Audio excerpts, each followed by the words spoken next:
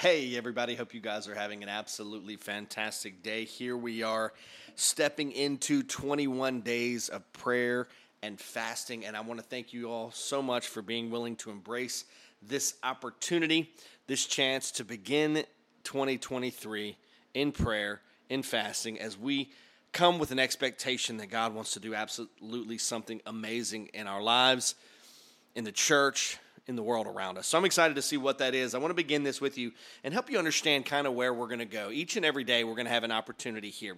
We have the prayer guides set up at church. We have the prayer guides set up online at the church website. And I would be glad to email them to you if you are interested in having them. But I just want to talk to you for a couple of minutes about this idea of prayer and fasting, about this journey that we're stepping into right now and understanding, helping us to grasp a little bit more about what it is. So we ask these questions. What is fasting? Why should I fast? Why should I pray? Well, fasting with prayer leads us to a greater intimacy and closeness with God. We're going to join other people here throughout the country because we have people right now who are literally sending messages to me asking for this prayer challenge and this prayer guide so that they can join in with us right here in Central Virginia, in Rockville, as we pray at Berea for what God is going to do here this upcoming year. And we're going to be joining together as a body of believers, trusting in God's plan. Now, there are a couple things that I want you to think about, a couple of things I want you to consider as we look at fasting. The first thing to understand is this: everything is an experiment. If you've never fasted before, consider using this 21-day period as an experiment. This is an opportunity for you to learn. This is an opportunity for you to grow spiritually. The second thing you have to remember is that Jesus assumes that we're going to fast. He promoted fasting to his disciples when he said this in Matthew 6:16. When you fast, the Lord will reward you in secret. Interestingly here, he didn't say if you fast. He assumes that we're going to fast. The third thing we have to recognize is that the Holy Spirit is going to guide us when we fast. The disciples found direction through fasting. Acts chapter 13, verse 2 says, while they were worshiping and fasting, the Holy Spirit directed them. So if you're wondering how this is going to go, trying to grasp all of the details that are going to fill your time and these opportunities to fast and to pray, trust that the Holy Spirit is going to guide you each and every step of the way. The next thing I want you to understand is this: God rewards those who seek him. He's giving us an invitation with a promise. When you look at Hebrews chapter 11, verse 6, the Lord is a rewarder of those who diligently seek him. Fasting with prayer brings us the greatest reward. It brings us his presence into our lives. The next thing I want you to understand is this: it's who you are and whose you are that matter the most. We've chosen this fast to begin at the start of 2023. You might want to use this fact to help you establish or reestablish your commitment to having your identity firmly rooted and planted in Jesus Christ. Now, we know that living in our culture can cause us to shape our identity around what we do instead of who we are. Now, why is this important? Because it's in knowing our identity as sons and daughters that it enables us to thrive in the current assignments that the Lord's given to us. The main mission of the enemy of our soul is identity theft. He wants to confuse you into thinking that your job, that your career plans, that your bank accounts, that significant others, that houses or cars, or you fill in the blank, whatever it might be, whatever it is you have, he wants us to focus on that as a way to define us. These are all good things, and many are gifts from the Lord, but to allow them to give us a definition is a cheap imitation of who you really are, a beloved son or daughter of the King. When you fast from having your identity in anything but Jesus, you deepen your determination to being called to Jesus only. The next thing I want you to understand is that there are several things that fasting is not. Fasting is not an activity that is based in striving to do anything for the Lord. Fasting is setting time apart for a season to intentionally hear what God has to say and to draw closer to him. It's not activity-based, it's relationship-based. Now, what kind of fasting should you do? The first thing I want you to do is pray about it. It's between you and the Lord. Now, historically, we find many fasts in the Bible that involve giving something up and replacing it with prayer. Here's some ideas. Fast from a particular food. Daniel fasted from meat and ate only vegetables and water for 10 days. Fast from a particular meal or meals. Instead of eating that meal, use the time to pray for breakthrough in a certain situation. Fast from prayerlessness or self-sufficiency and self-reliance. Instead, make daily declarations of your dependence on God through prayer. Fast from identity theft. Seriously, make a daily commitment to review with the Lord anything in which you're allowing yourself to find your identity in that's other than Him, whether it's your career or your job or social media. Fast from fear, anxiety, and worry. Replace those things with prayers, dependence, trust, and peace. Fast from negativity. Are you prone to criticism of others or yourself? What if you fasted being critical, and every time you had a critical thought, you prayed for the person or situation that you feel negative about? Fast from particular foods or particular times. Take this as an opportunity to pray about how you should fast. Now, this is where we find ourselves. This is day one. We're beginning this. Now, what are some things that we can pray specifically for? I have a list of things that we're going to pray specifically for here at Berea over the course of the next 3 weeks. Please join in with us in these prayers, but also have prayers for yourself. If you're not here in Central Virginia or you're not in Berea, pray specifically for your church. Lift them up before God because we know that He wants to work in some pretty miraculous ways. Here are a couple things that I'm praying about here at Berea. The first is this. I'm praying for 100 people to give their life to Jesus in 2023 and for them to follow Him in obedience and to be baptized. I'm praying for 1,500 people to be engaged in ministry on a regular basis here at church. I'm praying for ministries to grow. I'm praying that the preschool and the co-op that we have here would continue to grow as grades are added. I'm praying for all of our children and youth ministries, that they would expand with students and with volunteers. I'm praying for our young adult, our senior adult Bible studies, that they would grow, that more teachers would be raised up, that our Sunday school classes would continue to expand. I'm praying for the addition of worship services, that those services would be filled with the Holy Spirit and that people would line up to have an opportunity to surrender their life to Jesus, to spend time together worshiping and glorifying Him. I'm praying for unity, that as we seek God's direction, everything we do would be to glorify Him. Now, we know that Jesus is the focus. We know that Jesus is the purpose behind it all, and that's our goal. That's our objective in fasting and praying, is to maintain that focus. Now, what I want to do is I'm going to provide a podcast for every single day. Some of them are going to be just a couple of minutes long, so you could be driving down the road right now. You could be sitting at home. You could be sitting in front of your computer, whatever it might be. But I'm just going to share what we're doing for that day. Today we have day number 1, and then we're going to take a few moments to pray. So when we look at week 1, day 1, what are we talking about? We're talking about this idea that in my life, I need a new heart. What does that mean? How does that happen? How do we experience a transformation in us? It begins with confession. It begins with repentance. It begins with restoration.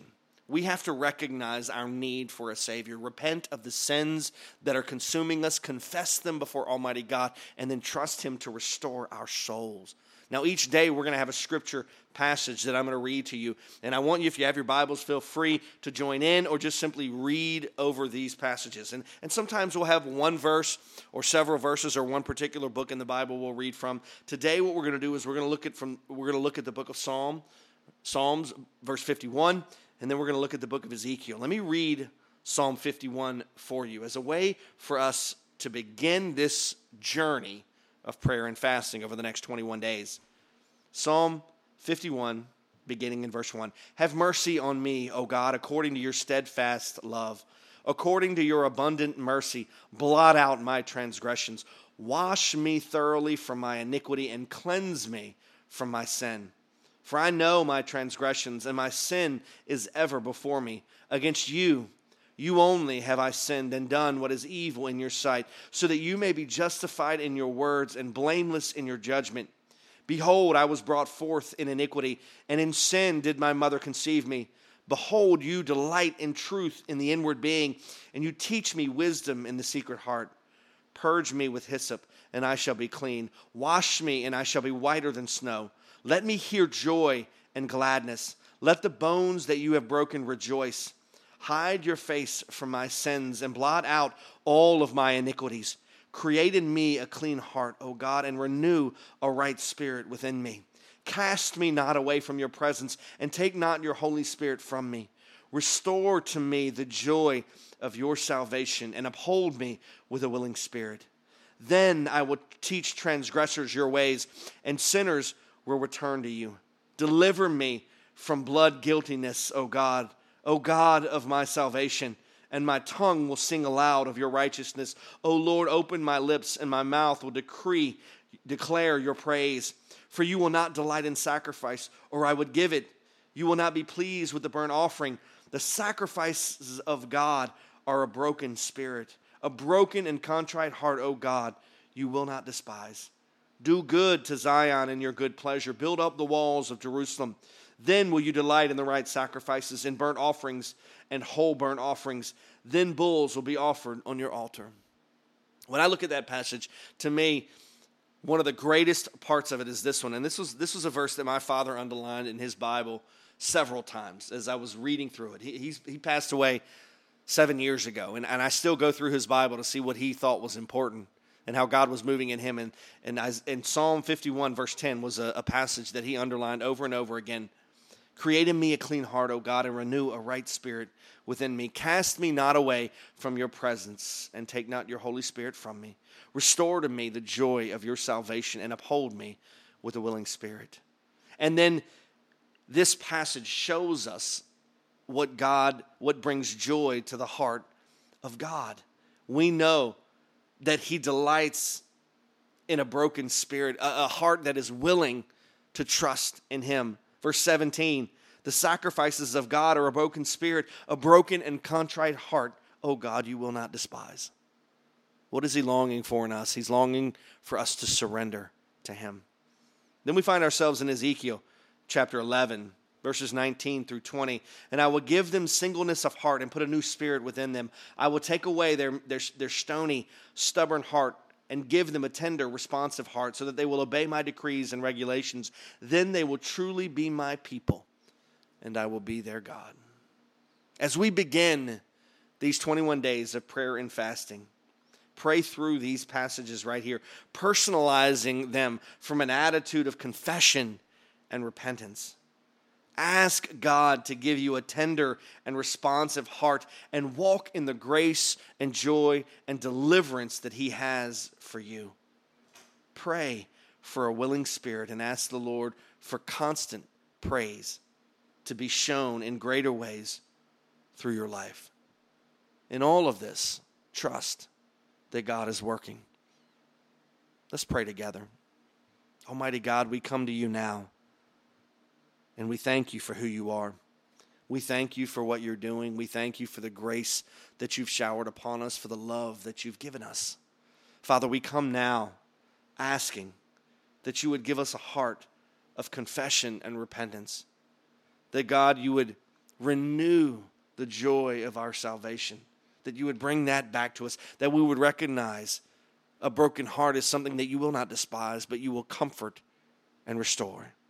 God, give us a tender heart that's sensitive to what's going on around us. Help us to lift up our leaders, to pray for them that they would surrender their lives to you.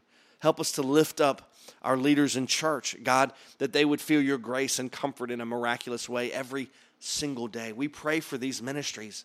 Specifically, God, we're praying for 100 people this year who would give their life to you, surrendering completely and wholeheartedly, trusting in the plan that you have for them.